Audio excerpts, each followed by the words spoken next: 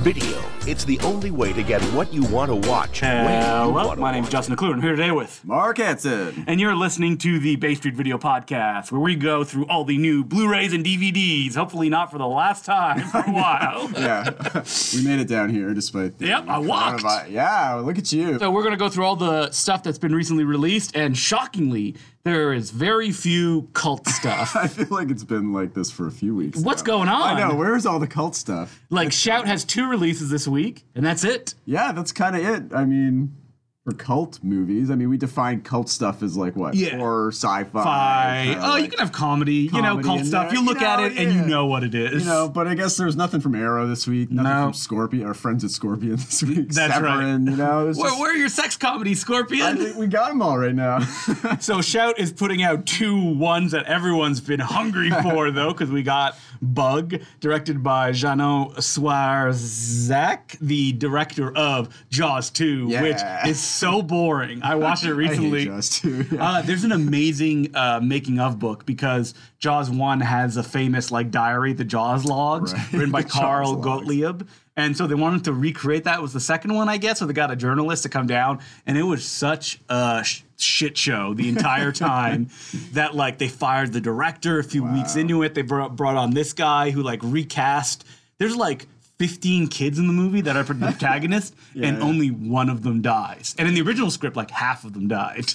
Yeah, sanitized it. But, they gave him another chance, was Bug. Yeah, people seem to like this movie, right? I've never actually seen this one. Is this the one where the bugs, they're electric or they can shoot fire? Something like that? Something like that, yeah. Yeah, I don't know. Shout's putting it out. Their special features. People are hungry for this shit, right?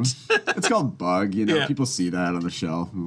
It's a good Bug. Bug. And we also have, finally, Inseminoid by Norman J. Warren. Okay, the grottiest cover art I've ever seen. Oh, is this the one where it's the original theatrical where poster. The woman is back and her legs are open and something's flying out of her? Coming out of there, yeah. Are people this obsessed with Norman G. Warren? What is going on? This is a filmmaker. This is usually Vinegar Syndrome's domain or Arrows for... Or sorry, the UK Indicator. Company. Indicator, not Arrow. Indicator, yeah. Because Norman G. Warren, he's a filmmaker that every cult film fans runs into when they're young because he has great titles, great premises. Then you watch the movie and you're like, oh, what a snore. Good, But his films have been released endlessly in the last year. Yeah, and they sell well for us. So, the cult is still alive. I don't know. I haven't seen a Norman Warren film in a long time. Again, I watched a few when I was, a teenager. They have great titles. Bloody New Year. Yeah, I remember taking them up from the video store just based on, key art alone. Terror, exclamation point. Prey, I thought was... Prey was maybe the most entertaining one I saw. So are you selling a lot of copies of Inseminoid? Yeah. Because there was a Norman G. Warren box set that indicated that had all of his films. But it didn't... Did it have Inseminoid? Oh, maybe it didn't. I don't think it had Inseminoid. That one had the stuff that Vinegar Syndrome. Right, so Bloody New Year, Prey, Terror, that stuff. Yeah. And these got all big special editions back in the day on DVD as well. Yeah, so it's not even... Because Inseminoid did. Yeah. I know that Terror, Prey. So they've all been out there. Yeah. I guess Norman G. Warren probably owns the rights to it, and he could just put them out himself. Yeah. Hey, if they keep selling, you'll keep stocking them, right? Selling. Yeah, but like you said, it's the cover art, right? I think a lot of people still come in and blind buy his stuff that are maybe not familiar with it. They just see the cover and... I think it's going to be a good time. Well, maybe we're wrong. Maybe there's big Inseminoid fans out there. Yeah, it's been a while. Maybe a real dull alien ripoff. Yeah. We also have classic films. Yeah. The violin, yeah. The Important Cinema Club theme song for anybody who listens to that show. It has the opening is and I literally should search. I knew that's the song I wanted. Rich people music. First thing that came up. Beautiful. Salesman is being released by Criterion. Mark, you can speak to this. I'm sure you're a big fan. I've actually never seen this. This is a classic documentary, though, from the Maisels brothers who did the Grey Gardens movies. And it's just, they apparently worked as traveling salesmen before they became filmmakers. And so it's just about them following, I believe, a group of Bible salesmen in America in, it was the 60s, the mid to late 60s. And it's just a cinema verite kind of documentary. It's kind of considered one of the best documentaries ever made. And you haven't seen it. I have not seen it. You dockhead, I know. And it's one I've always really... I need to dive into the Maisels brothers' work more. Because honestly, I haven't actually seen Grey Gardens either. Wait, they didn't make Gimme Shelter, did they? I think they did, actually. Yeah. What? Have you seen that one? I know. But you've seen the Jean-Luc Godard one, haven't you? Of the Rolling Stones. For the Devil. I've seen parts you. of that one. Have you seen parts? You've seen all of it. I haven't actually. I haven't sat down and watched the whole thing. I'm just you got it. Those okay, parts. fine. I've watched it. All right. Yeah. I've seen every single Jean-Luc Godard film. Log it into Letterboxd. And Mark. I whip myself after.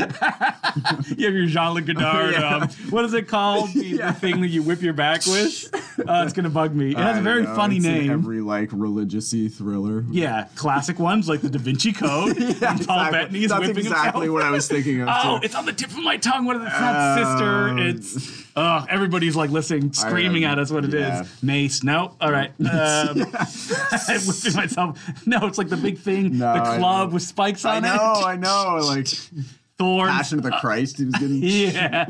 Remember all the big deal about the special effects? I recently watched the 3-hour documentary on the Passion of Christ. Yeah. Why? Because we did an episode of the Important Cinema Club on it. Oh, really? They are very proud of the special effects that they did. Why doesn't Mel Gibson just make a horror movie? Yeah, he should just make a horror movie, a really grotty horror movie. Yep. I mean, he has Apocalypto, Passion of the Christ. I like Apocalypto. You like Apocalypto? I do. I'm actually a fan of it. It's just like a pulpy, super violent I think that's why action I liked film. it. Yeah, I mean...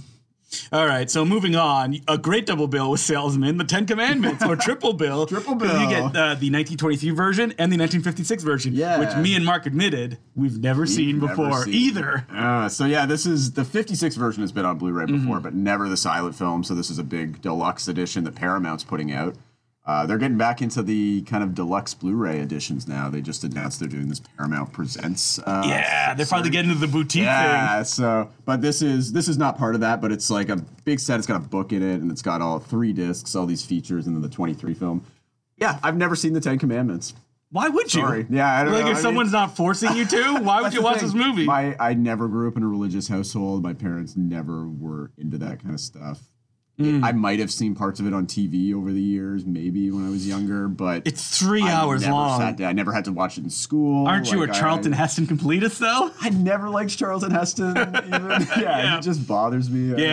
Because Roger Moore told you not to like him, right? Yeah, Roger Moore. Yeah, Roger Moore did tell me that he hated Charlton Heston. the Roger Moore Charlton Heston feud. It went on for decades. Charlton Heston was supposed to be James Bond. Yeah, right. All right, people listening are like, is that true? Let me go look. What are they talking about? But no, you know what? You're absolutely right. I saw Bowling for Columbine when I was like a kid. And I was like, who is this crazy old man? Mm-hmm.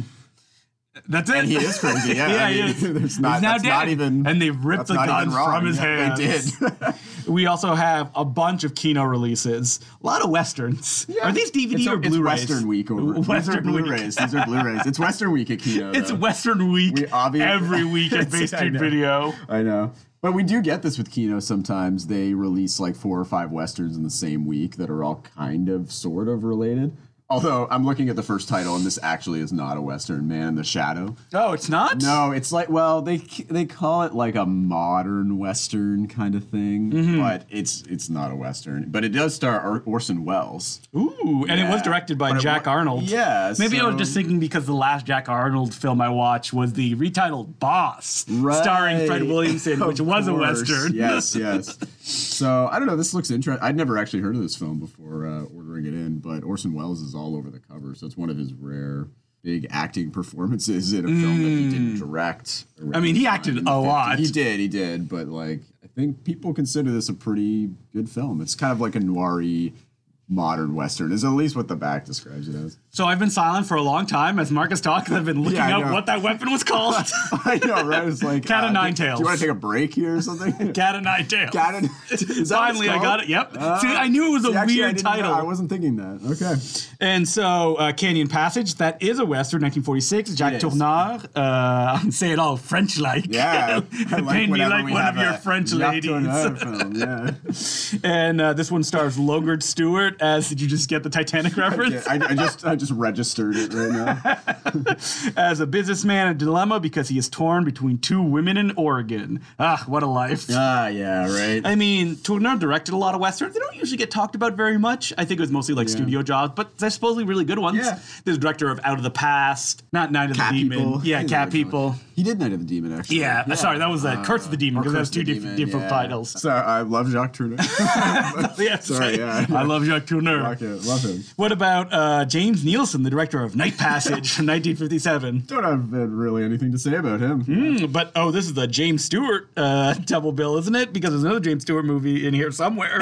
Unless I'm mistaken, I'm looking down the list. Maybe I'm wrong. Maybe not, yeah. I just got James Stewart on the brain. I've never heard about this one. Yeah, it looks like Night Passage, Railroad's Payroll with J.C. Flippin. Never heard of that name, but Audie Murphy. I love that guy. Yeah, Audie Murphy is a name I recognize because we have so many. You never seen any of his Audie movies? Murphy. No. Do you know what he's famous for? No. He was a World War II soldier who had like one of the highest kill counts. And when he came back, he, I think the first movie he starred in may have been The Red Badge of Courage, which is a famous adaptation of a book that John Huston directed. That's probably its biggest claim to fame is that Lillian Ross wrote a book called Picture about the making of it, where she followed it from pre-production to the end. Great stuff. Okay. And Audie Murphy is in that movie, and he's supposedly like very blank, and he kind of had a nervous breakdown later on in his life, but he played mostly Western roles as like the hero and then later on the villain. Yeah, he's very popular around these parts, that's for sure. Wait, so The Rare Breed, the next movie from 1966, that one, no, James Stewart is in that one. That's where I got that name, yeah. Okay. And that one's directed by Andrew V. McLagan. No, don't know that name either. Yeah, sorry, I all these studio directors have much to say about any of these westerns. So.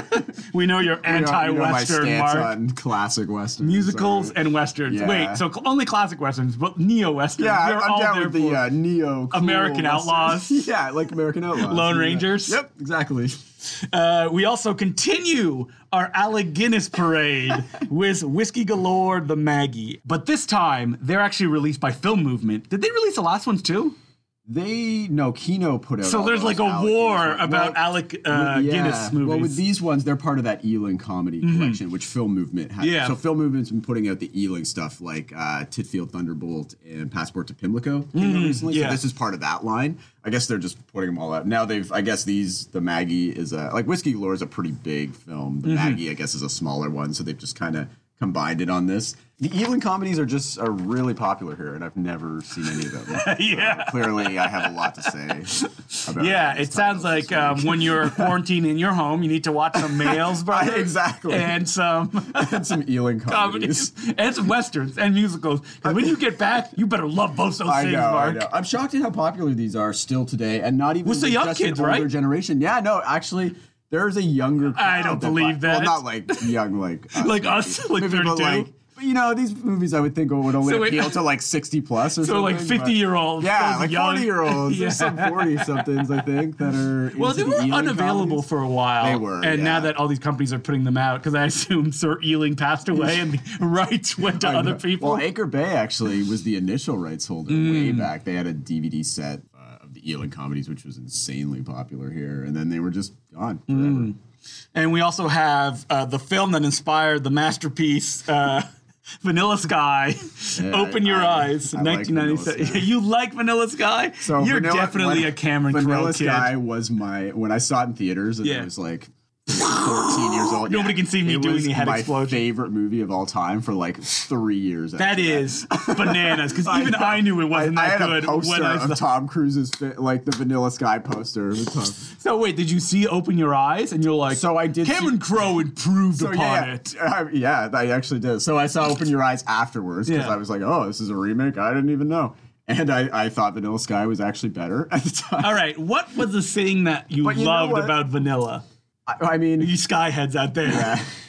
You know what? It's the story, the twisty story at that time, Weren't we like... I also thought Fight Club was like my favorite movie at that time. I was going to say that. Weren't we just like deluged by stuff like The Matrix? Exactly. Were you like, before Vanilla Sky came out, did you go, oh man, you know what my favorite film is? The 13th Floor. What is real? What is not real? The 13th Floor, I would say, holds up a little better. It does not hold up, because I watched it a few years ago. I was a big fan of that. I had a memory in my head that there were even like more twists where like they don't know what's real or we're not real, and that there was like 9 levels of it, like Inception. No, that was not the case. Definitely not. I mean, World on a Wire, which is like also inspired by the same book, Fassbender's film, is better and a little. Is that based on the 13th floor? On the same book. So I did not know that. Yeah, they're both adaptations of the same novel, strangely enough. But, does that ever happen to you that as a kid you remembered a movie better than it was and you watch it? Like, I remember... Oh, yeah, all the time. I thought it was Groundhog Day for the longest time, but it ended up being... I don't remember what his name is. It's the guy who directed Nightmare on Elm Street 2, which is also going to come up this episode. Oh, yeah. Jack something. He also did The Hidden. Yeah. It's not Jack Starrett. Nope, it's Jack Shoulder. Shoulder, that's right. And I confused this repeating day thing with... a movie called 1201 that Jack Shoulder directed, which is a Groundhog Day premise. And in my mind, it had a completely different ending that I remember vividly. And the movie does not have that ending. And I'm like, where did I get that? Did I see that somewhere else? Yeah. Was it maybe like an episode of Outer Limits? Yeah. Like, I don't... And it had such an existential ending, too, which is that the guy keeps repeating the same day. And finally, he defeats the bad guy.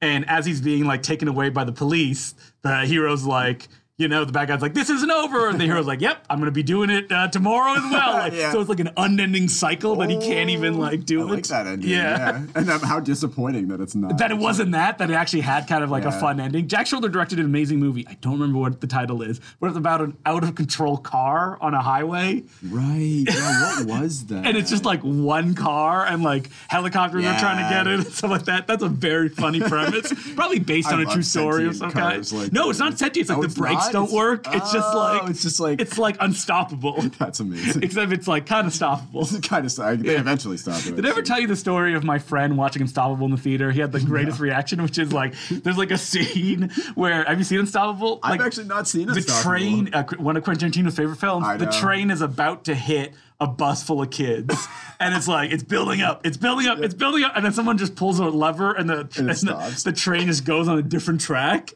And my friend in the theater went bullshit, like really loud, and the people in front of him like turned around and looked at him. Kids there, which is my second favorite reaction because that same friend once saw Final Destination in 3D, and saw in 3D, I think, and somebody came in 15 minutes in, sat beside him, and then turned to him and said, "Did I miss the part where the pig man comes out of the screen and grabs an audience member?" Which was only in the trailer. But the fact that he thought that happened in the movie is so good. What were we talking about? Awesome. Right, Open Your Eyes. Open Your Eyes, Vanilla Sky. Yeah. Twisty movies. Sorry, I looked at the time and realized, oh man, we're going to finish real early. Yeah, I know. Vanilla Sky, where were we? Vanilla Sky, that was a favorite movie. Mm-hmm. I think because I was a kid and I was stupid back then, I really liked... The thing I liked about... So I did like Cameron Crowe. You loved Almost Famous, right? I did like Almost Famous. I loved Almost Famous. But at the time, I did like Vanilla Sky more than Almost Famous. Okay. Because I liked the twistiness of it, because I was just obsessed with twist stories. But I also liked that he brought a pop culture sense to this. And hear me out here. Oh, this is your thesis for Vanilla Sky. I'm not saying Vanilla Sky holds up, because I haven't seen it in years. But I remember liking it a lot at the time and being obsessed with it because of the fact that what Open Your Eyes doesn't have, because it's essentially the same story as Open Your Eyes. It's the same twist. It's the same twist. Yeah. That's what I was. I hope we're not spoiling these movies for you. When I saw Open Your Eyes, I was actually shocked at how similar it was. But what he does, Cameron Crowe brought like this pop culture sense to it. So yeah, it's Stu. He likes his pop songs and everything. His old man pop songs. Yeah, but he used that as a plot device because the whole twist is, spoiler alert if you haven't seen this 20-year-old movie now, is that basically the second half of the movie is all a dream. It's all, he's in like some future world and he's like hooked up his lifeless body to this like never-ending dream. And this dream has been constructed from a lot of the pop culture things that were big in his life that are placed throughout the first part of the movie. Whereas Open Your Eyes never had that pop. It's still the same, like the whole it's a dream thing, but it never had the pop culture references as much. And I did like that about Did you hear that there was did you ever hear that he like shot or wrote like 30 pages after he wakes up to kind of differentiate from Open Your Eyes? Cameron Crowe? Interesting. Yeah. I did not know that. I know there's like, they re-released Vanilla Sky on Blu-ray years back, and they had like an alternate ending, which I've never watched or anything. I don't know how that different. Back in the day where they were extending stuff against the filmmakers' wills. Like I remember there was like, what was that? Tears of the Tiger or whatever, the Antoine Fuqua movie. Tears of the Sun. It's Tears of the Sun. Yeah. And they would just put deleted scenes into the movie and call it the extended edition, which is like, oh God. Yeah, I don't know with the Vanilla Sky ending if it was what camera. Was it like the bootleg cut of Almost Famous? I had always heard there was a different ending because even in the Vanilla Sky trailer, this is how much I remember Vanilla Sky. There are shots in the trailer that aren't in the movie, especially from the ending. Yeah. Some of it because Open Your Eyes, the whole twist ending where he figures out what's going on, it goes on a bit longer than it does Vanilla Sky, and I think they shot all of that for Vanilla Sky as well and then just truncated it a bit.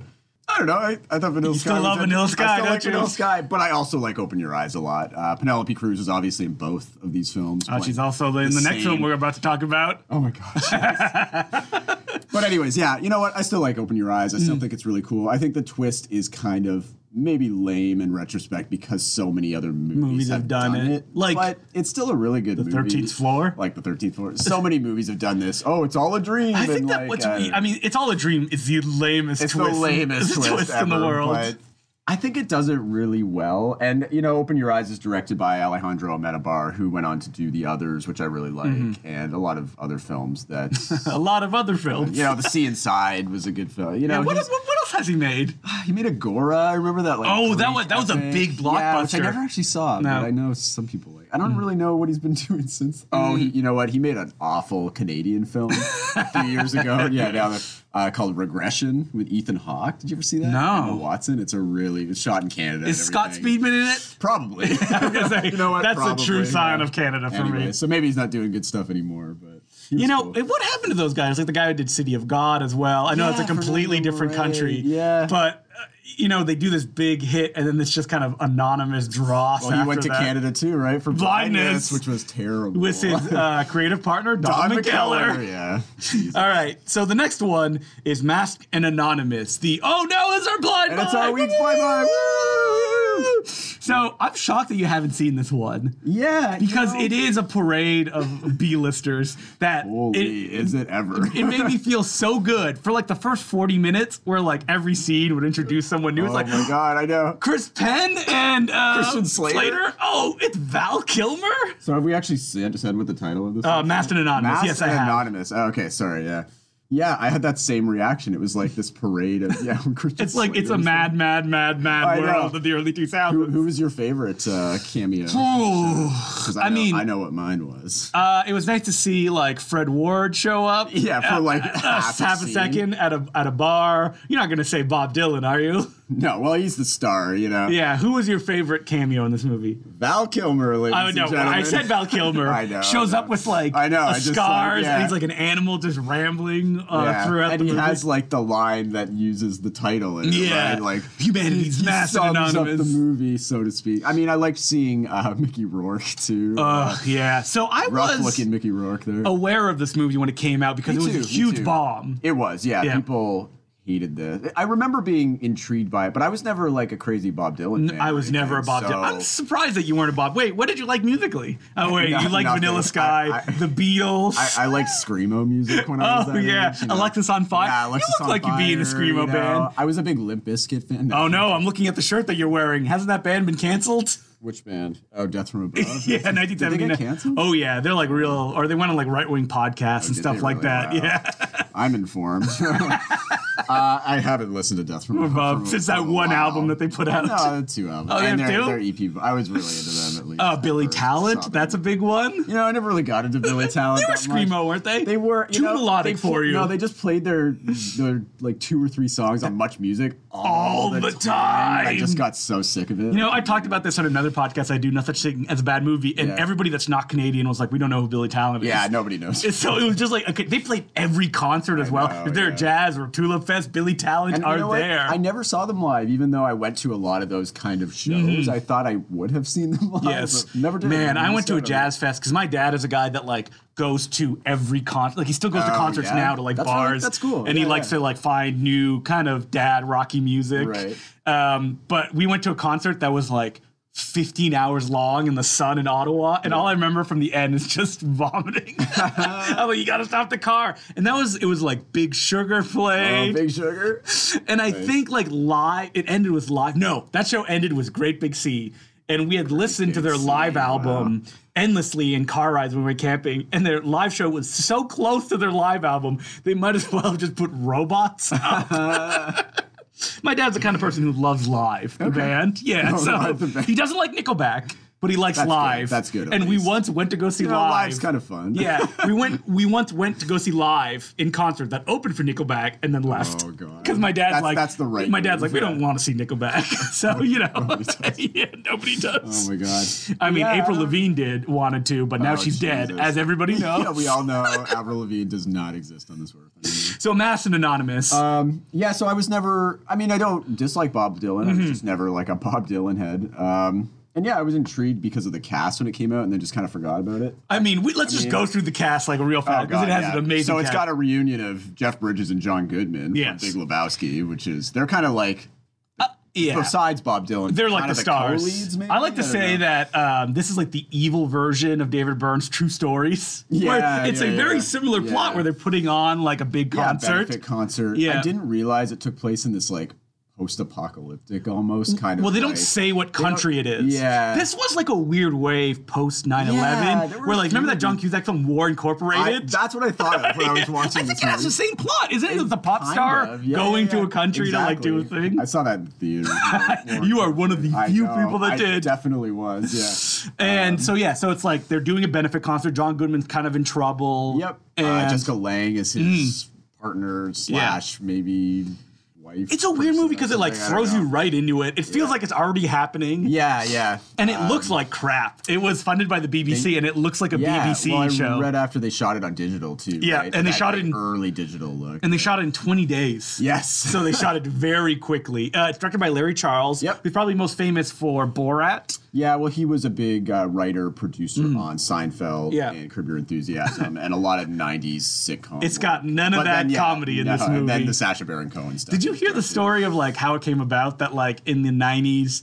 Bob Dylan wanted to do a Jerry Lewis style slapstick film? No way. And he saw it as maybe a TV series. So that's how he reached out to Larry Charles, who was really big at that time. Yeah. And Bob Dylan had just like crumpled up notes of like lines or a character name, and he's like, can we make something of this? So if you look at the credits of the film, it's written by Larry Charles and a pseudonym for Bob Dylan. It's like Sir Hay something. Well, no, they both have pseudonyms. Even do Larry they? Charles has a pseudonym because it goes with Masked and Anonymous. They have like French names, pseudonyms, both of them. So all these stars are getting together to do a big benefit concert. Who else is in it? There's Penelope Cruz. Yes. She plays like the girlfriend of Jeff She has Bridges. nothing to do. She has nothing to do in this movie. And Giovanni Ribisi. Which gets one scene. Which is hilarious.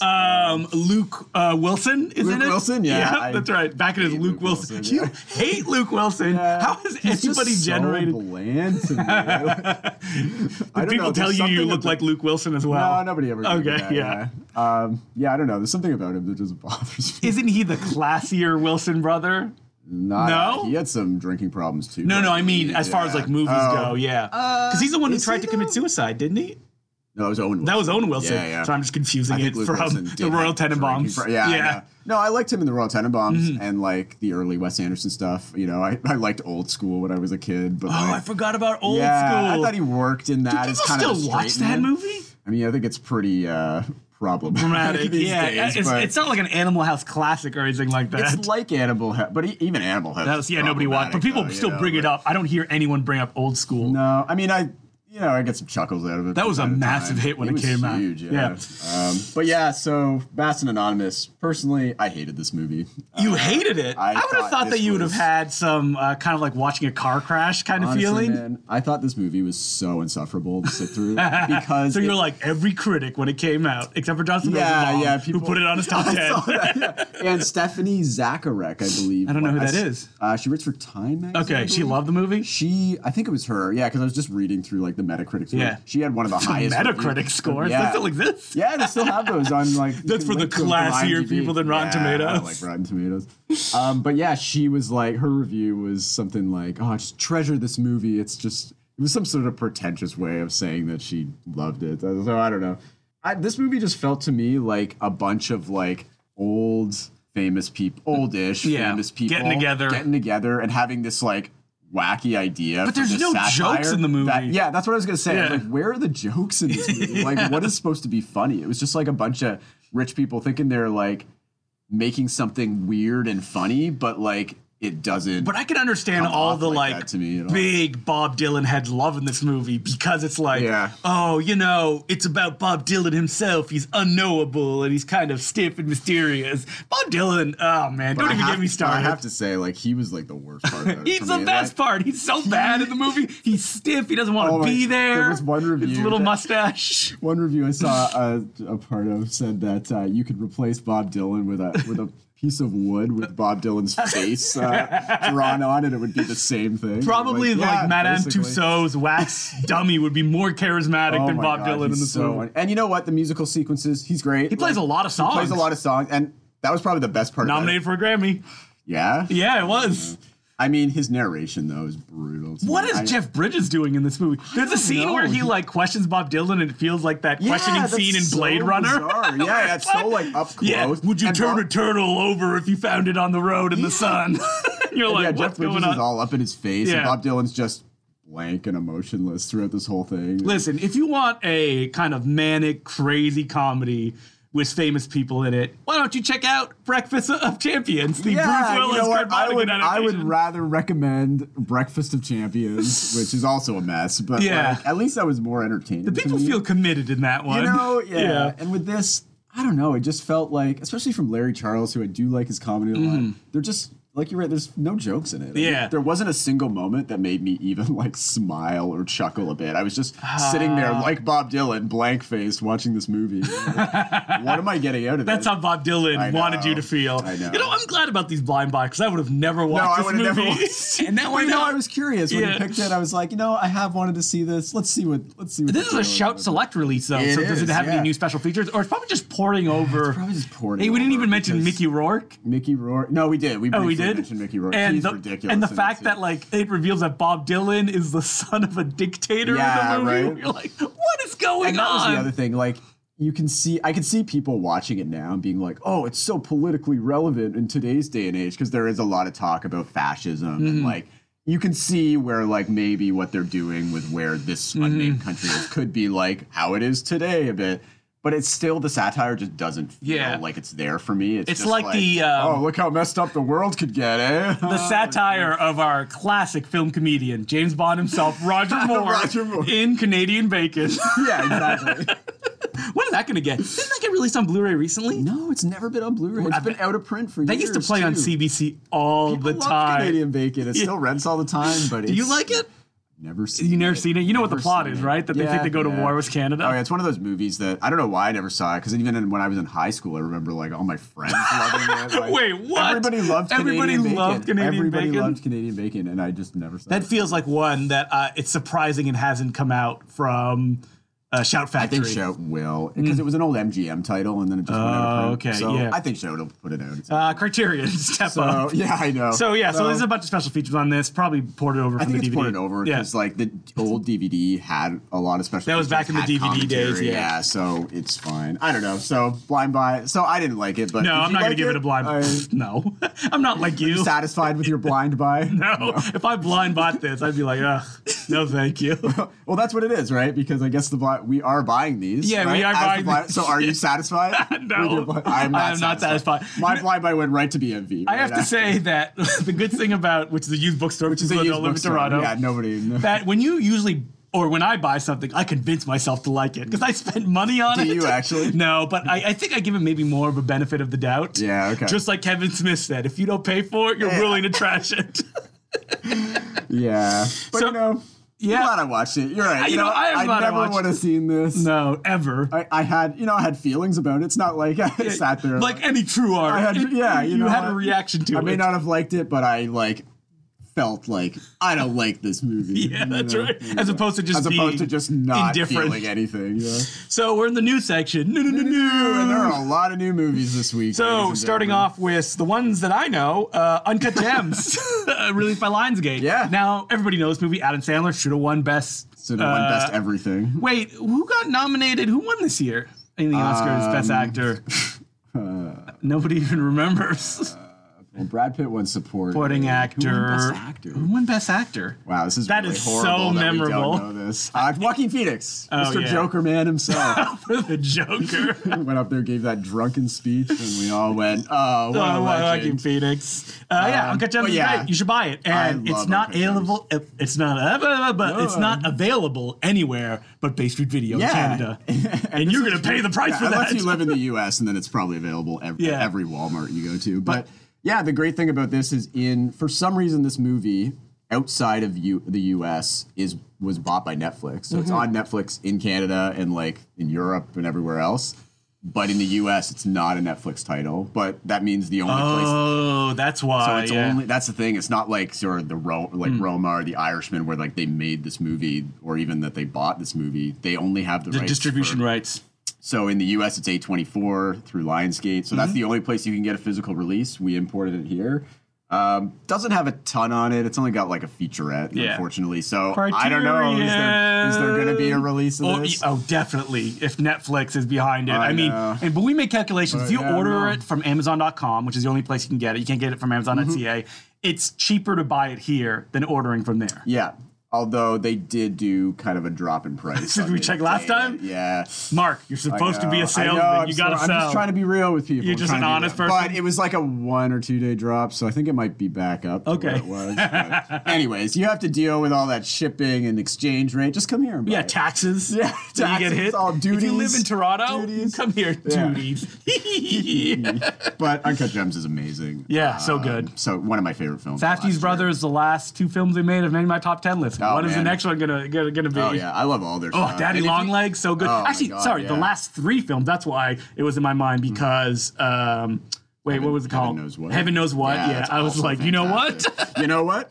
The classic Safdie Brother film. If I had seen Daddy Longlegs, that would have made my top 10 films. So good. Does that have a DVD Blu-ray release? It has DVD release. Okay. Yeah. So all of their stuff actually has been put out on DVD, except for a documentary they made. But yeah, even their The Pleasure of Being Robbed was I think their first feature. Yeah, it was. That we have here on DVD. I love all their stuff. They're just you may have seen them recently in the Criterion closet. I'm sure that has nothing to do with at all to do. Because you're right. They didn't even put that short film they did with Adam Sandler. I think we're talking about this that they just did where they're like mimes or mimes, which was funny. They didn't even put that on it. You'd think that would have got on there somehow, but nope. So we also have Charlie's Angels, the 2019 film. This one's fun. I think we talked about this a bit when they were Full Throttle came out on Blu-ray. Didn't love it, but I think it's a lot better than people give it credit for. A blockbuster, Mark. It's just a little. I just don't like the way they make like big action movies these days. They're just like so.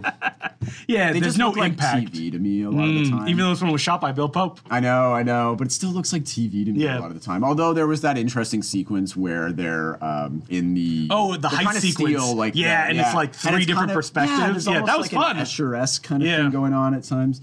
Yeah, you know what? I thought it was fun. I thought the 3 actresses had a lot of chemistry in it. What about the great cameos from the previous Charlie's Angels? Badly photoshopped in photos. I wish they'd done more with that, though. When I saw that, I'm like, they're going to bring in... Yeah, it's Cameron Diaz, Lucy Liu. Barrymore is also a producer on it still, because I think she has part of the rights of Why didn't she show up? I don't know why they didn't do more with that. Because I thought during the end credits, where they're like, they have some cameos. Yeah. I thought, for sure they're going to come out. Nope. Nothing. So. Yeah, that's so weird. Just shoot it in front of a green screen, and they're like, I know, right? Yeah. Remember when Evil Dead came out, the remake, that they're like, Bruce Campbell has a cameo at the end, and it's just him standing in front of a green screen going, groovy. And it's like, what is this? Was this like a promo for a video game or something like that? And that remake has like no humor in it. It's like so nothing. It's like, it just doesn't even make sense that he would come back for like one joke line. So Bombshell is being put out by Lionsgate. It's a Jay Roach movie. I saw it. It's not very good. Yeah. It's about the Fox ecosystem and going against Roger Ailes. I mean, the film makes a big mistake where it's like, listen, everybody has a story and never actually addresses the fact that Fox is a super toxic, terrible place. Yeah. Because they don't want to step on any toes. They're like, we just want to show that these are human beings as well. Do we need more like Megyn Kelly? No, you don't. Coverage? So that's the thing. It's like, I get that was a toxic workplace, and I'm sure for every woman that worked there, it was probably a really horrible sexist workplace. But if it had been like a little bit, it had more teeth. Yeah. Like, oh, look at this horrible workplace, and they're realizing that, oh yeah, it can happen to us as well. Exactly. We're not on top, and it never does. It's a Jay Roach film. That's what he does. Thing, and it's like he does you like have a male director, and not even like male screenwriter too. And you're trying to do this like movie about feminism and like Fox News. It just doesn't really. I mean, I never saw it, but it just doesn't sit right with me. And Jay Roach is just boring. He's bad. He's just bad. Like, I like Austin Powers or something. Like, I like his comedy stuff. You do not like Austin Powers. I do like Austin Powers. I like Meet the Parents. Do you think that you like Meet the Parents? Yeah, I saw that movie and I'm like, this sucks. Really? Yeah. I was a big so fan bad. Of Meet the Parents. You take your Vanilla Skies and Meet the Parents. I'll take my I don't know Color of the Pomegranates. I'm watching okay, fine. That's a lot. I was not watching that movie when I was a kid. Probably Versus and I don't know, Hard Boiled. All right, so moving on. That's more realistic. Riot Girls from Canada's own Yovanka. I can't say her last name. Vukovic, yeah. I think I might be getting that wrong, but the I heard old really good editor of the Rue Morgue. You heard very good things. We'll leave it at that and keep moving. I did not. No. No. Okay. I didn't get a chance to see this, but I thought I heard really good things about this. It's kind of like an post-apocalyptic. Yeah, I hear it suffers from like. Doesn't have much going on. Okay. Like, yeah. Maybe it has a fun ending. These things usually have fun endings. Okay. So. I haven't seen any of her film work. I know she contributed to XX, right? I'm all for women directors doing anything. Especially in genre stuff. So if that interests you, check it out. Yep. And we also have The Affair, Season 5. Finally, I get to talk about The Affair, Season 5. Wait, isn't this a show where the main actor did have problems on the set and she left, so she's not in this season. Apparently, there was something between her and the co-creator, and she was not happy. Oh yeah, there was like a big article that came out that was real nasty. And she still got paid for season 5 too. I know, that's great, and I love Ruth Wilson too. And you know what? I put this on here. We don't usually talk about TV, and I don't watch TV, but I actually watched the first season and a bit of this. Yeah, it was between The Affair and The Slap. Yeah, you didn't know which one you wanted to watch. Well, I read the book of The Slap, so I did too. It was fine. I was like, I was going to make this into a TV series. Yeah, I was like, I think I know what the show is. How did I read the book of The Slap? It was a big deal. And I like the idea where it's just like somebody's kid gets slapped at a party, and then how does it reverberate? I did like it. I thought it like had a lot to say about just suburban Australian culture, mate. And Australian culture. Yeah.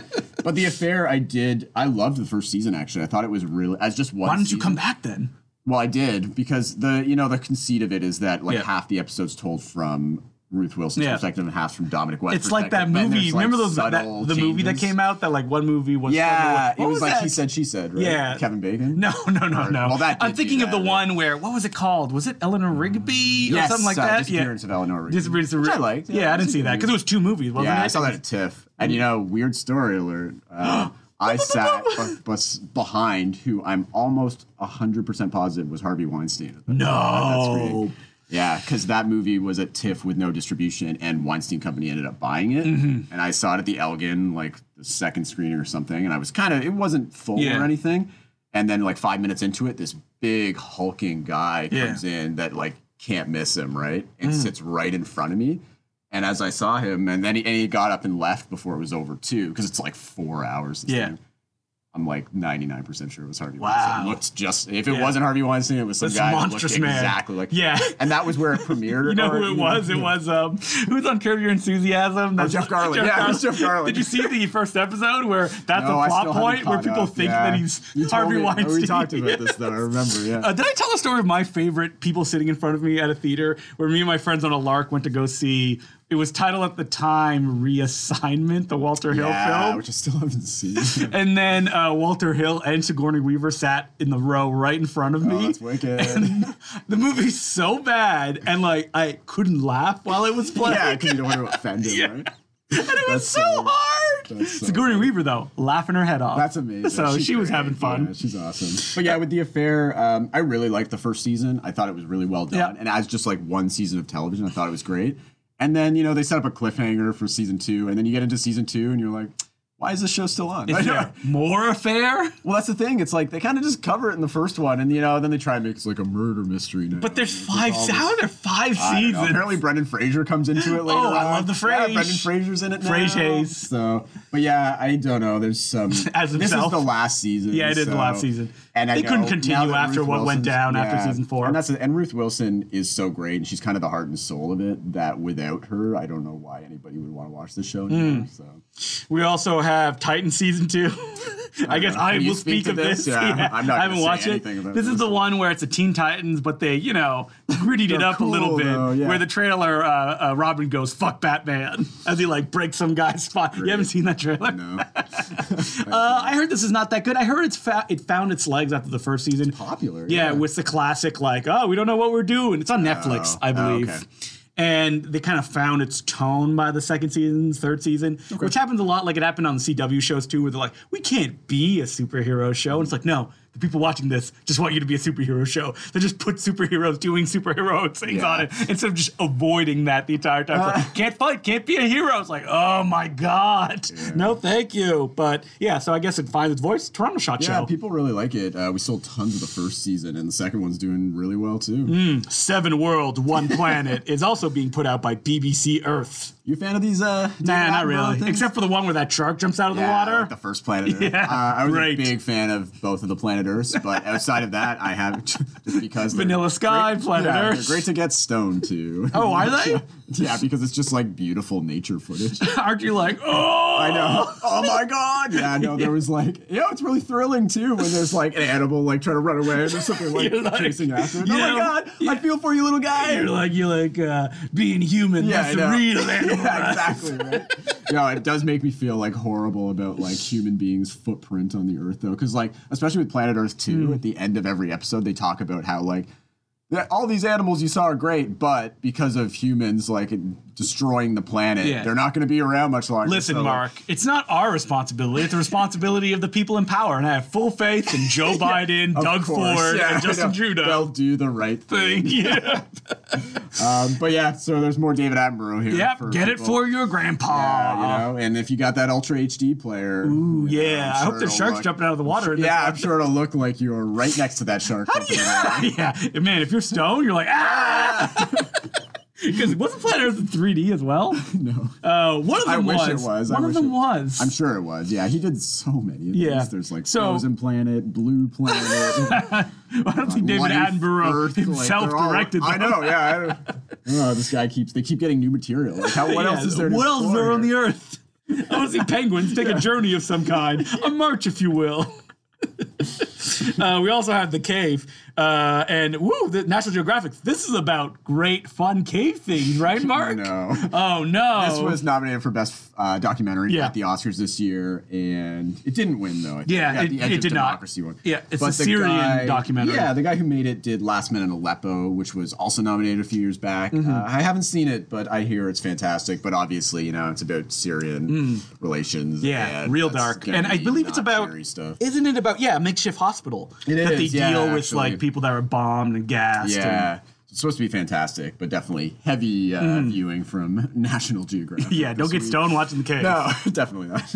And we also have Coyote Lake. Mark, have you watched this one yet? Because this seems like right up your alley. No, I've definitely seen my fair share of Riverdale because my partner's definitely love myself some Riverdale. Yeah. And it's fun. I like what I've seen. I just kind of great, Mark. have come in and out. Yeah, no, I really like what I've seen of it. And so this stars Camila Mendes from Riverdale. Luke Perry's in Riverdale. I know. Not anymore, but Skeet Ulrich. Yeah, Skeet Ulrich. I do like Skeet Ulrich. Yeah. Skeet Ulrich in? Scream. Oh, that's right. I forgot about that. And Chill Factor.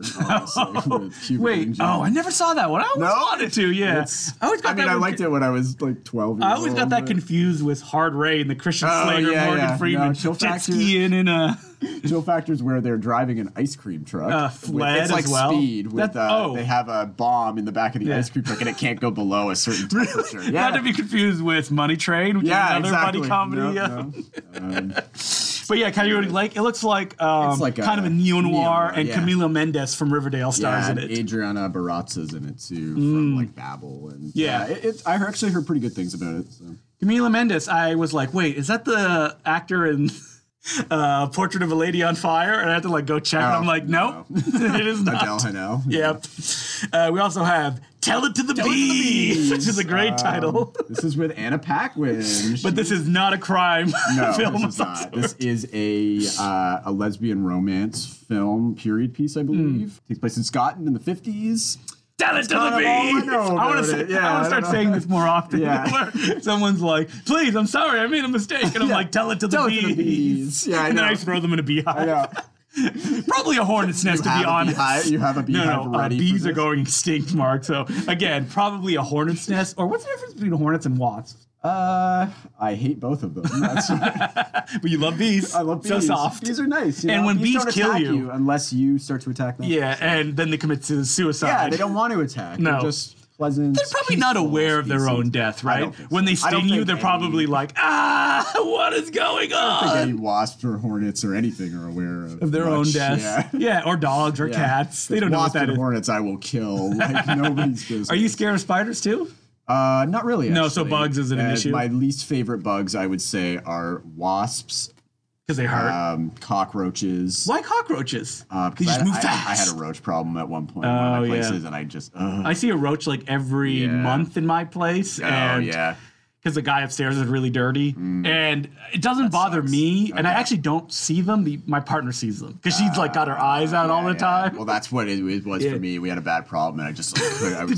Did you put out poison? There's like a poison you can do that kills them like instantly. Well, the building brought in... but the building never does anything, though. Well, it helped for a while. And then I moved out. So that was basically... My friend has the greatest roach story. His place was like infested with roaches.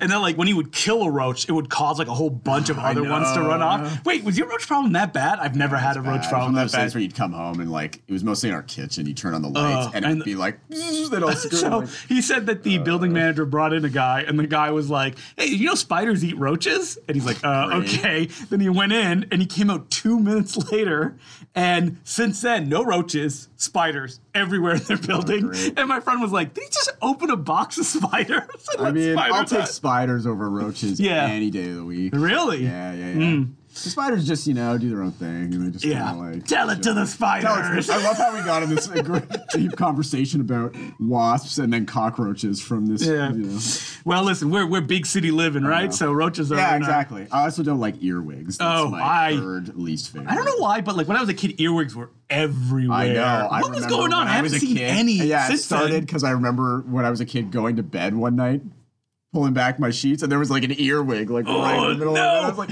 no! They look nasty, but they don't really do anything. They're fine, except for the story of like, we finally got it out, but it laid eggs. Well, that's the thing. I always had that horror story, like they're gonna crawl in your ears. Oh, thank you. What was it? Freaky Stories? I know. Heard it from a friend of a friend of mine. Oh, yeah. So moving on. Anyways, let's get back to movies. I guess. Yeah, sorry, you're listening to the Mark and Justin Bug Podcast. Yeah, reminisce of childhood. So many earwigs. Little Joe is being put out by Magnolia. I almost picked this one to watch. This looks really cool. Which is kind of like Invasion of the Body Snatchers, but then I read more into it, and a lot of people are like, it's kind of like antidepressants. That like drugs are kind of. Do you not believe in any medication like that, Mark? No, I believe in medication. Okay. That's fine. I thought that you were gonna. Some forms of medication. Yeah. I'm not like an anti-vaxxer or something, or some like holistic only sort of. There was like a weird pause where I'm like, oh no, what is Mark gonna say? Yeah, let me tell you about modern medicine. The magnesium that goes into your veins, and you get that flu shot. But yeah, so I hear it's like Invasion of the Body Snatchers kind of thing. So and it does have like an art house director. I think her name is Jessica Hausner. Who's directed some period pieces and stuff like Amour Fou, and so she's really well respected on the international cinema scene. So I'm really interested to see this one. So we're going to kind of like zoom through these because there's a lot to do, and some of them I have nothing to say about. So we got End of the Century. What's this, Mark?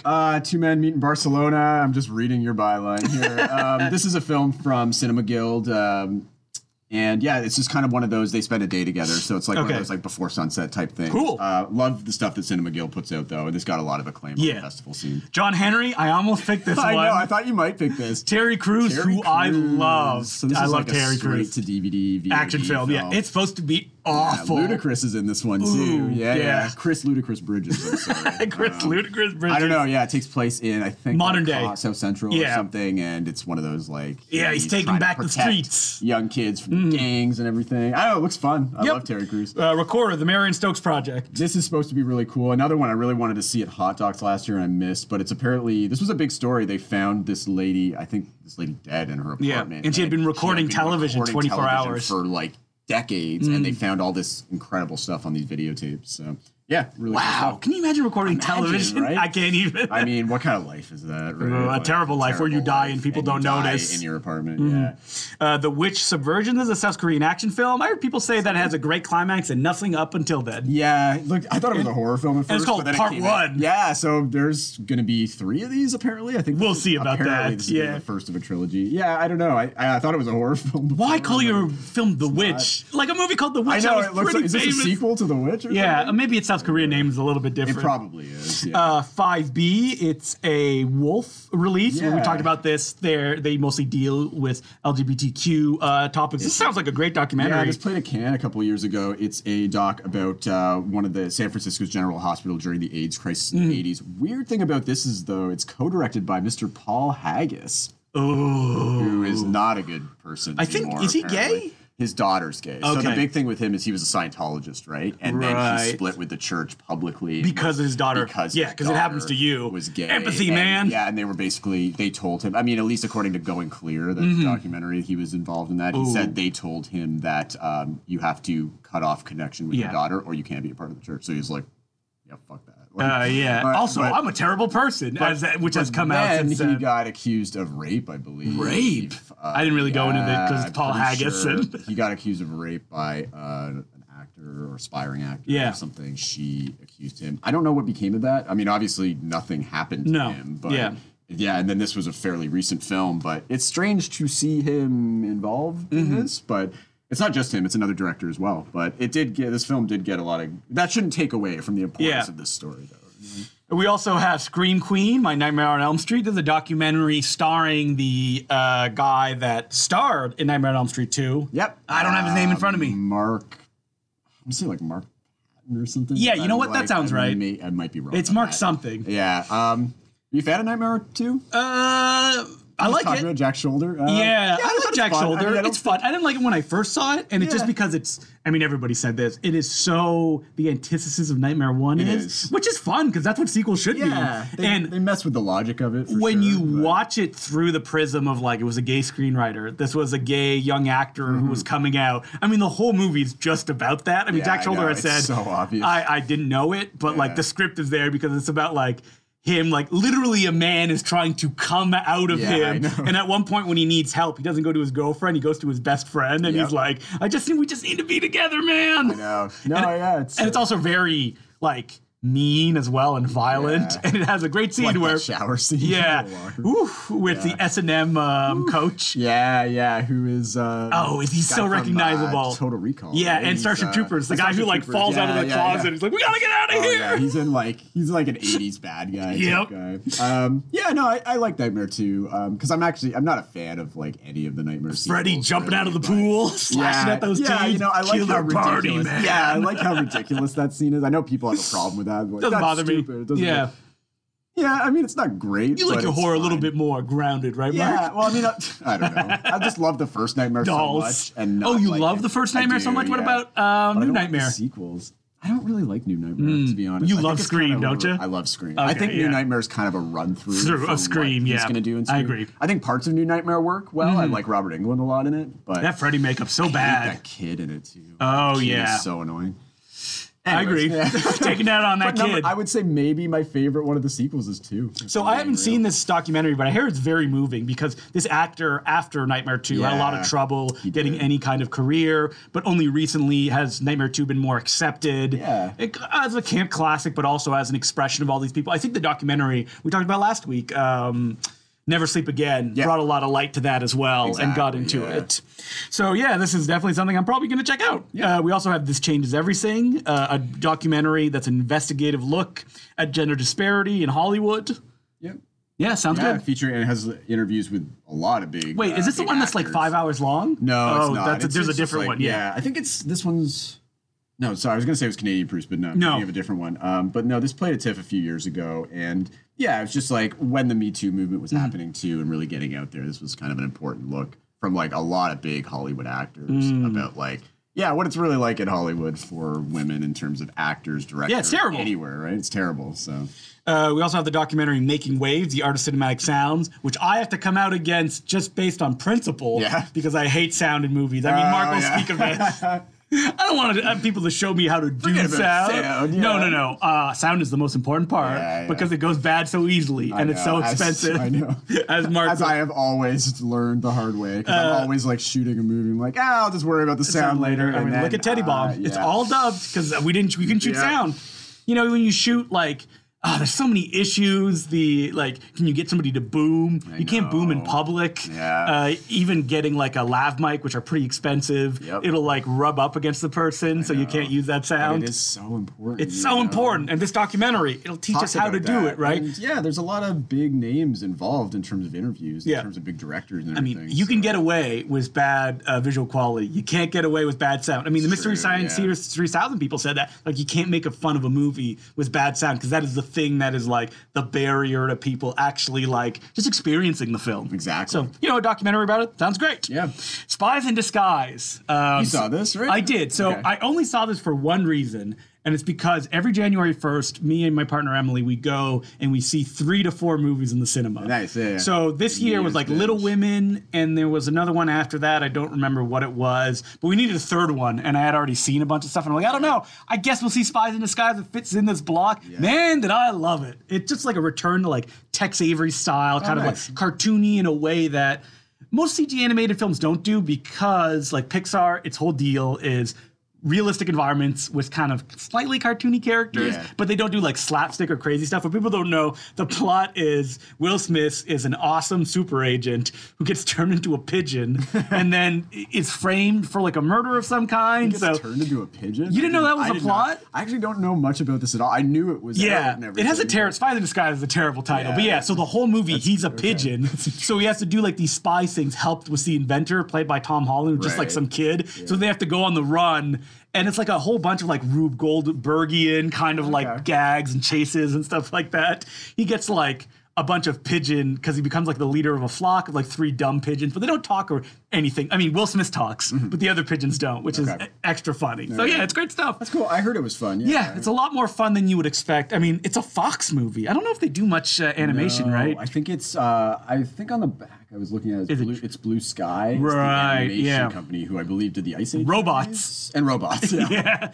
I mean, it doesn't have Will Smith kind of like smile, the DreamWorks smile, the like half smile. Yeah. So I would highly recommend this one. We also have, all right, going back into the, banging them out, Storm Boy. What's this, another Mark? family film here from Australia, I believe. About a boy and his stork. Jeffrey Rush is in this. Boy and his stork. Why isn't it called Stork Boy? It's right there. I know, right? I don't know why it's called Storm Boy, so... I don't know. Somebody watch it. Sounds good. Jeffrey Rush completist. Man, we haven't had a Gerard Depardieu film in a long time. Where is he these days? Did they go through his whole catalog? Where is there's one coming out soon, which is very problematic. But we can save that for later. Okay. Well, it's starring somebody else who is not a very good person. Oh, no. Babylon AD, Vin Diesel himself? No. I know. It's coming. It's coming out a couple weeks from Kino, though. We'll get to that. We have Top 3. This is a Swedish film. This looks interesting just because it's like it's an animated film. Is it? Yeah, it's an animated Swedish film. Whoa. But this isn't put out by GK Kids. No. I know, right? TLA, so it's an LGBT film from Sweden. And it's animated in the style of like early South Park, like kind of that cutout sort of thing. And I don't know. I don't know much about it, but it just has a really cool look to it. It's shorter. It's only like an hour, so they do pair it with another LGBT short called A Halloween Trick, which is kind of like a horror comedy sort of thing. Animated as well? Looks like a great... No, that one's not, but looks like a great package. So. Continuing on, Radioflash from Shout. Oh, God, 2019, post-apocalyptic. It's got Dominic Monaghan in it, I believe. Oh, is it Canadian? That is a sign of quality. Yeah, you mean Dominic, the Rise of Skywalker Monaghan himself? Is he in that? Oh, he replaces the Rose Tico role from Last Jedi. Dominic Monaghan? Yep. I guess he's friends with J.J. Abrams. I guess, but it's like, why is he here? Yeah. We also have The Wolf Hour from Passion River. A reclusive activist must confront her demons when she encounters a mysterious force. Ooh, sounds supernatural. I don't think it is, though. What? So it's with Naomi Watts. Mysterious force. So from what it seems like, it's Naomi Watts. Werewolf. It just takes place in her apartment, and she like doesn't want to go outside Werewolf. for some reason. Maybe. Yeah, in the walls.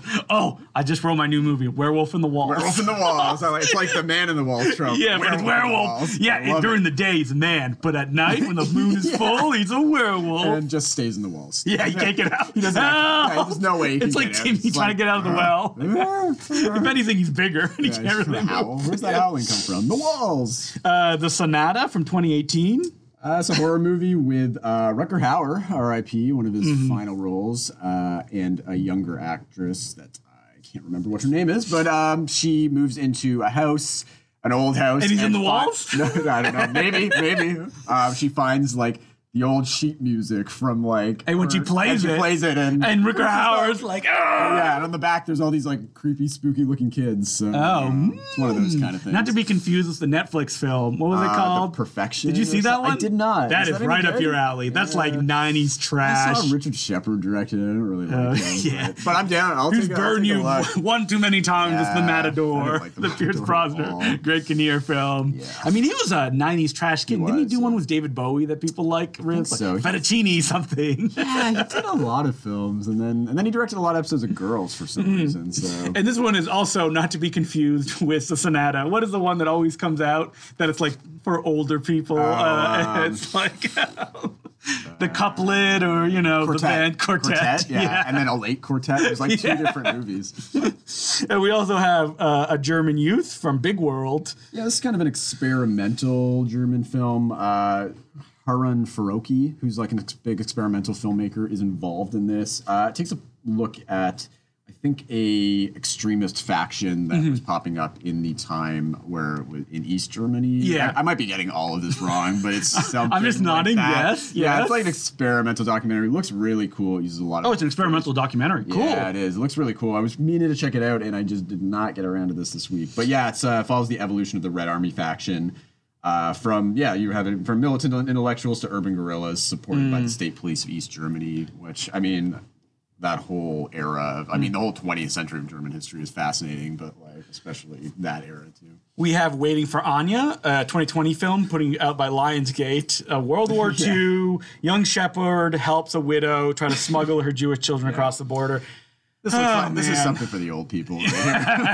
Every week there's a movie that's for... Angelica Houston is in this. Yeah. That's kind of like the only Can we make like movies about tragedies that are happening like now? Yeah, that are like actually... Because you don't have to think about those things because they're bad and it's good to be reminded of it. But it's also... I feel like movies like that are made because you're like, yes, we conquered that thing. Yeah, and I feel like it doesn't... Like with something like A German Youth, which we were just talking about, I feel like that kind of brings it into the it's current immediate, and what it means, and how it relates. Whereas something like this is just one of those like soft, like gauzy period pieces where it's like, yeah, you're right. It's like we've conquered this. What a horrible thing that happened back then. People even are being there's still horrible things like that all over the world, like the cave, like we talked about in Syria, or even just like kids being kept in cages in the U.S.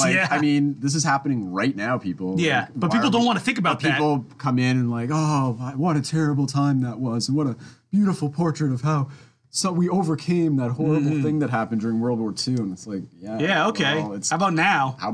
Yeah. So we also have Tankers, which is a Russian blockbuster. Not to be confused with tankies. Have you ever heard this term before? Tankies? It's people that are like pro-Stalin and like pro-Mao. And it's like, Okay. Yep. It's like, listen, communism has always worked. That kind of hard line where like, if I'm going to pick this political ideology, I cannot demonize people that have come before, even though that history has proven they have been very evil people. I may be getting some of those details wrong, but that's how it has been explained to me, which is, what? Yeah, that's strange. I did not. But you know that, like, I know people like NDP fans that like can't demonize anything the NDP has ever done because if they do, it like shows weakness to you. That's ridiculous. That is ridiculous. You can't do that. Nobody's perfect. Yeah. And like you have to be willing to like see where faults are too. Yeah, to be able to improve. Yeah. I mean, that's what, again, we're the politics podcast. Doug Ford will refuse to like admit any mistake. Yeah. Because it's like the Trump logic, right? It's like if you admit mistake, then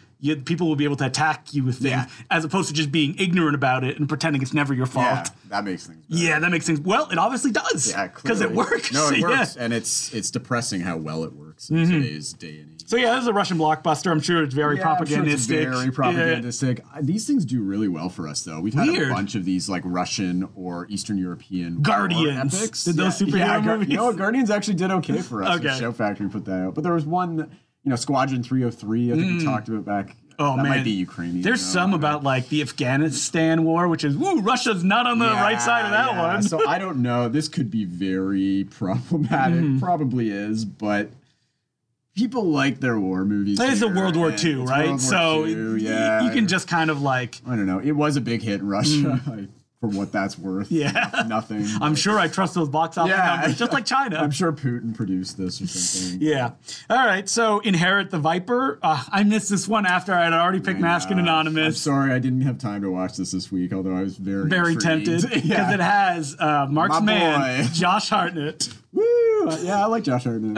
From The Faculty. From The Faculty. It's mostly The Faculty. Yeah, Faculty. So good. I love The Faculty. Speaking of Harvey Weinstein. Actually, that was probably a Bob Weinstein joint. Yeah, Bob Weinstein over some, but I mean... Yeah, what's the difference? Yeah. It's not like Bob's that innocent. No. So. But yeah, Faculty's great. I mean, I just like Josh Hartnett. Yeah. I still have like a soft spot for Josh Hartnett. Yeah. I don't know why. Lucky number 11 himself. I know. I hated that movie. But so Inherit the Viper. I mean, I wasn't that sad because, like, if it was him fighting a viper, then I would have been like... Then I would have been all over it. Yeah.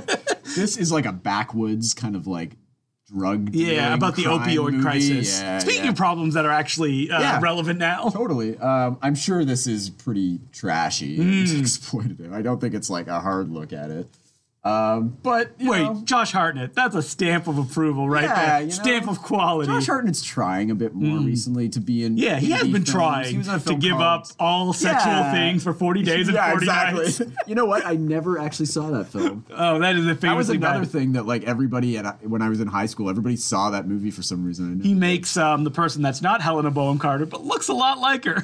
Shannon Saltzman. Another relic. Climax just by running a rose across her body. Ew.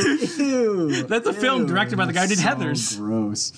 I remember it because at the end he is so driven mad with sexual lust that he's seeing everybody naked. It's like the immoral Mr. T's or a Meyer film.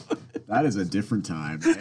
Early 2000s. And by everyone, I mean women. Like he doesn't see men naked. Yeah, of course not. Because he's not gay, all right? So Inherit the Viper, though. Serious trashy film about the opioid crisis. So I'm sure. Also coming out, available at Bay Street Video, Prototype, a Canadian 3D film experimental from 2017. Yeah, this is kind of a boon to get this one because it played at TIFF in 3D about 3 years ago now. That's where I saw it, and I thought it was really cool. But, with really experimental 3D films, I guess there's not much of a market afterwards. So eventually, the guy who made it, Blake Williams, who is a contributor to CinemaScope and... Big fan of me and Mark. No, we're a big fan. I hope they're a big fan. I hope they're a fan of us. Sponsor us, CinemaScope. Please, CinemaScope. This show is sponsored by CinemaScope. Yeah, no, I love CinemaScope. But I think he's also involved somehow with Grasshopper Films, who has put this out. And he basically did a Kickstarter about a year or so ago to say that, look... This is really expensive to produce, and I'm not sure if I can unless we get the demand. So it was kind of like a pre-order Kickstarter, and I guess he fulfilled it. And I thought it was just going to be some sort of thing where only the people who contributed to it, because that's what he was saying. It's like, I'm only going to produce a certain amount. But then, Grasshoppers put it up on their kind of regular rotation now, and we got a bunch of copies. You watched this for the first time. I did. I bought it here because I was so excited. I got a projector.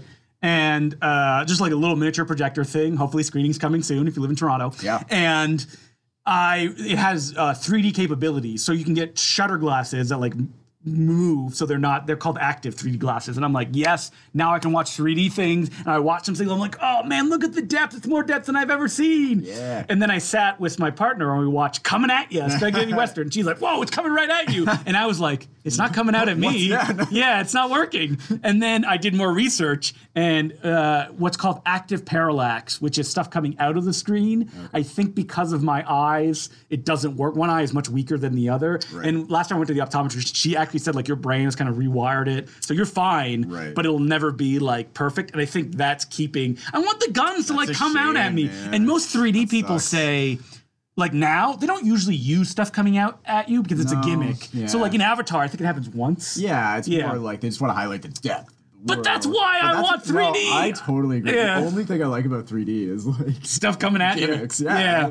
And I can't experience that anymore. But Prototype doesn't really have that much. It's mostly like photos in 3D. Well, this is one depth. that I do like the non-gimmicky. Because it is very much an experimental film where it's just all about using 3D for cinematic experiences that you don't usually get. And you're right, he takes a lot of old photos and video stuff and makes it 3D. And I think I don't know, I thought it was really cool. I mean, it's really short. It's only like an hour or so, but as just like an experiment. I don't know. I like experimental stuff a lot, and this just did. As somebody who's not even really a big fan of 3D these days, I thought that was like the freshest kind of thing. Yeah. You know.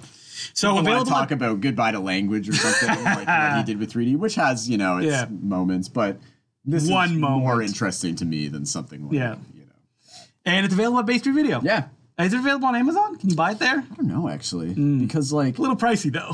Because it's from Grasshopper Films. It's definitely pricey. So if you want it, you really need to want it. Yeah, and you do have to have a 3D player set up. Like, there's no 2D. Is there no 2D version of it? Nah, because the thing is, I mean, it won't work in 2D. Well, just like there's no point to it if it's. But I think 3D DVDs, if you play them in Blu-ray players, they automatically just look in 2D. Really? Because it's encoded in a specific way. Yeah. Because like Coming at You, I have the Blu-ray. It's a 3D Blu-ray. If you put it in a Blu-ray player, it just plays in 2D. Okay. And the same thing with most of the other Blu-rays I have. It's just encoded. You know what? I'm not gonna make that promise, but I think that's the way. But why would you watch this film not in 3D? There's no point. Yeah. Otherwise, you're just. I mean, I guess you're getting photos and stuff, but like. The whole point is that it's 3D, which the market is very small for. You can't even buy 3D TVs anymore. But we still do like have a market for it. I don't know about this one. Like the 3D stuff that sells is the classic stuff mostly, and the gimmicky stuff. So I'm not sure how something like this will do. But.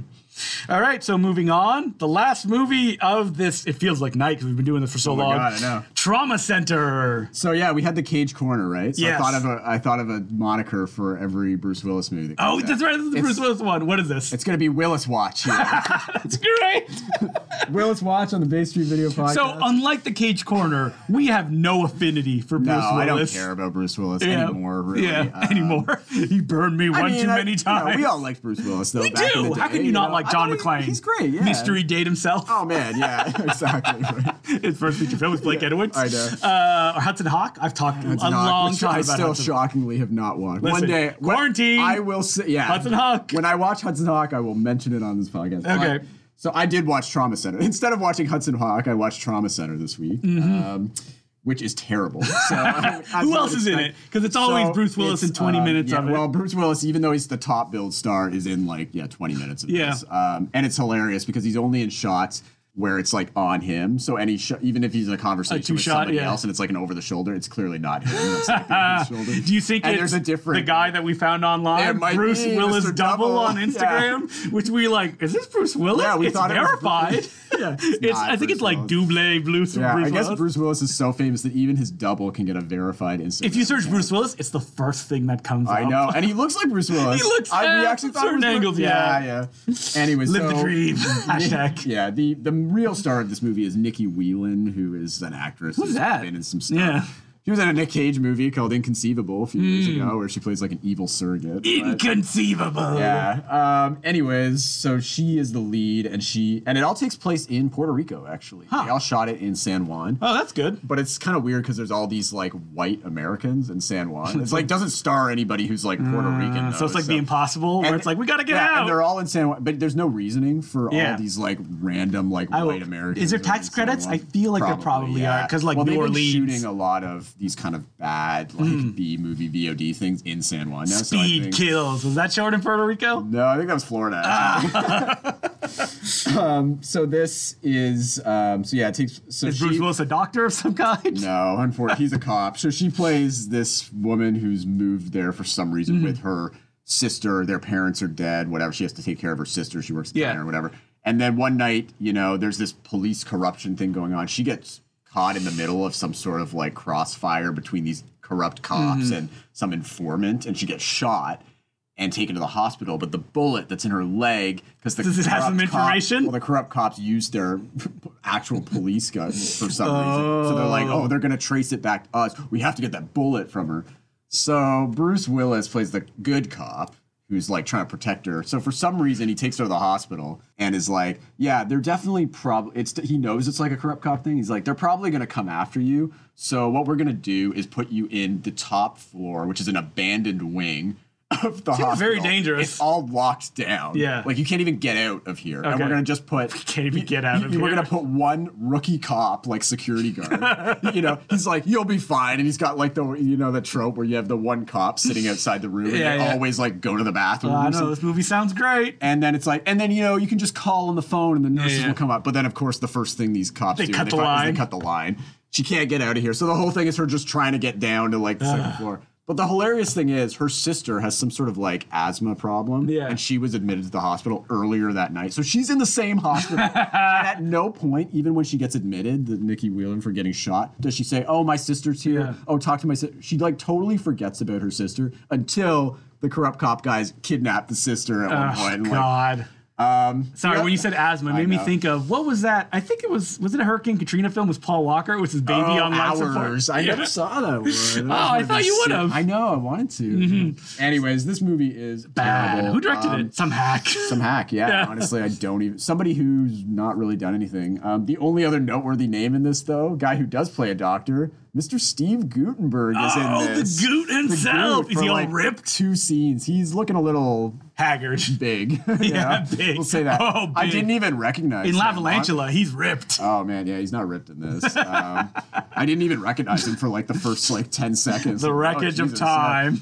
So, I don't know. You know, I was going to say, like, they should just shoot plates of Bruce Willis just saying random lines, and he can sell them like stock footage. Then that made me think of Eric Roberts. But the thing about Eric Roberts is he's happy to be there on the set. You know, and this is the thing. I was talking to somebody about this. Is like, when I see these John Travolta movies, or he's trying. They have enthusiasm. John Travolta did Q&As at screenings of The Fanatic. He thought it was going to be like his Oscar movie. But with this one, like Bruce Willis is so bad in this movie. Yeah. Like, I can't even believe that he was a good actor at one point from watching this, because like, first of all, he sleepwalks. He looks drunk through half the scenes. He mumbles his lines out. And then there's certain moments where you can tell he's like remembering, oh, I gotta like be mad in this. So he'll just all of a sudden be like, oh, you gotta tell me where it is. And it just comes out of nowhere. And I'm like, dude. And even the people acting with him are kind of like, it just doesn't cut well. And I don't know, man. Like, they got one take. Does not try at all. Like, what a bummer. He's just Wes, give him a call. And bad in it. Maybe he can't even do that anymore because that famous being fired from a Woody Allen movie because he couldn't remember his lines. Yeah, and I don't know. I mean, he gets the odd role here and there. A big movie, like, you know, Motherless Brooklyn. We were talking not on mic, but later on. Later on, yeah. And, yeah, you got cut out of that, apparently. So, I don't know. He's on the poster of Motherless Brooklyn, so obviously he can put ass in seats. I guess so, but he's just so depressing. He's just embarrassing. Well, that's our Willis Watch update. That's our Willis Watch right now. So I wanted to do a new segment. Now we're a real show. We got segments, which is that me and Mark pick a recommendation, just one, that we would say, oh, I would recommend checking that out. Huge list. So based on the list of titles, I mean, Uncut Gems, of course. I mean, that's just an obvious one. Yeah, that's an obvious one. So we want to take stuff that's a little less obvious. I'm going to recommend Spies in Disguise because I know that's one that people listening to this wouldn't check out. True. So that's why I would say if you want like goofy, there's not even that many pop culture references in it, which is nice. Check out Spies in Disguise. Super fun. What about you, Mark? I'm going to go with Prototype. I know we just talked about this, and I know it's really niche, and like you definitely need to have a taste for experimental film, but... And a 3D. And a 3D Blu-ray and so this TV. is the recommendation for like 3 people out there, basically. But you know what? It's worth a chance. And I recommend it because I want to see releases like this gain a little more traction. Not in 3D, though. Not in 3D necessarily, but just like independently made stuff like this, like experimental stuff that just kind of like, it's more like attuned to like video art and stuff like that. And you never really see this stuff come out. That's why I like Grasshopper a lot. Yeah, they do a lot of that stuff. So I'd like to see it. I know it was tough and probably expensive for this guy to like, for them to make these discs. So I'd like to see them sell some, and it is worth your time, I think. Like, film doesn't have to be just like cult movies and narrative stuff. Like, stuff like this is worthy. And you don't... or documentaries like The Cave. Yeah, I know. Important stuff like that or whatever. Video art. But never gets distributed. It never gets, and we never really get it here. So it's nice to see. You never get it here because maybe somebody doesn't order it. I know. No, it just never comes out. You're right. It doesn't have releases. But even I can't buy this because I don't have a 3D player. So somebody buy it for me. And then with a 3D TV or projector. Yeah. You could use that for other stuff as well. There you go. There you go. I have the ViewSonic M1 Plus. It's beautiful. Battery powered, so you can recharge it. So it doesn't even need to plug into anything. Wow. Has its own little stand. Wow. You are set up. I am set up. So until next week, hopefully. We don't know how things are going right now, but... We'll be here. I mean, will you be here? I live here, remember. In Toronto. In Bay Street Video. If I'm going to be quarantined, I'm going to be quarantined in Bay Street Video. That's right. You know, come one, come all. Yeah. This is your life. You're like the troll of my Bay Street Video. Before you buy a DVD, you'll have to answer question 3. Yeah. Okay, so until next week, my name's Justin Decloux. And I'm Mark Hanson. Keep buying. And keep on renting. Woo! Please. Please. Let us stay in business. Yeah. I don't have sick leave. I know. Video, it's what you wanna watch. These movies and many more are available at your local video store.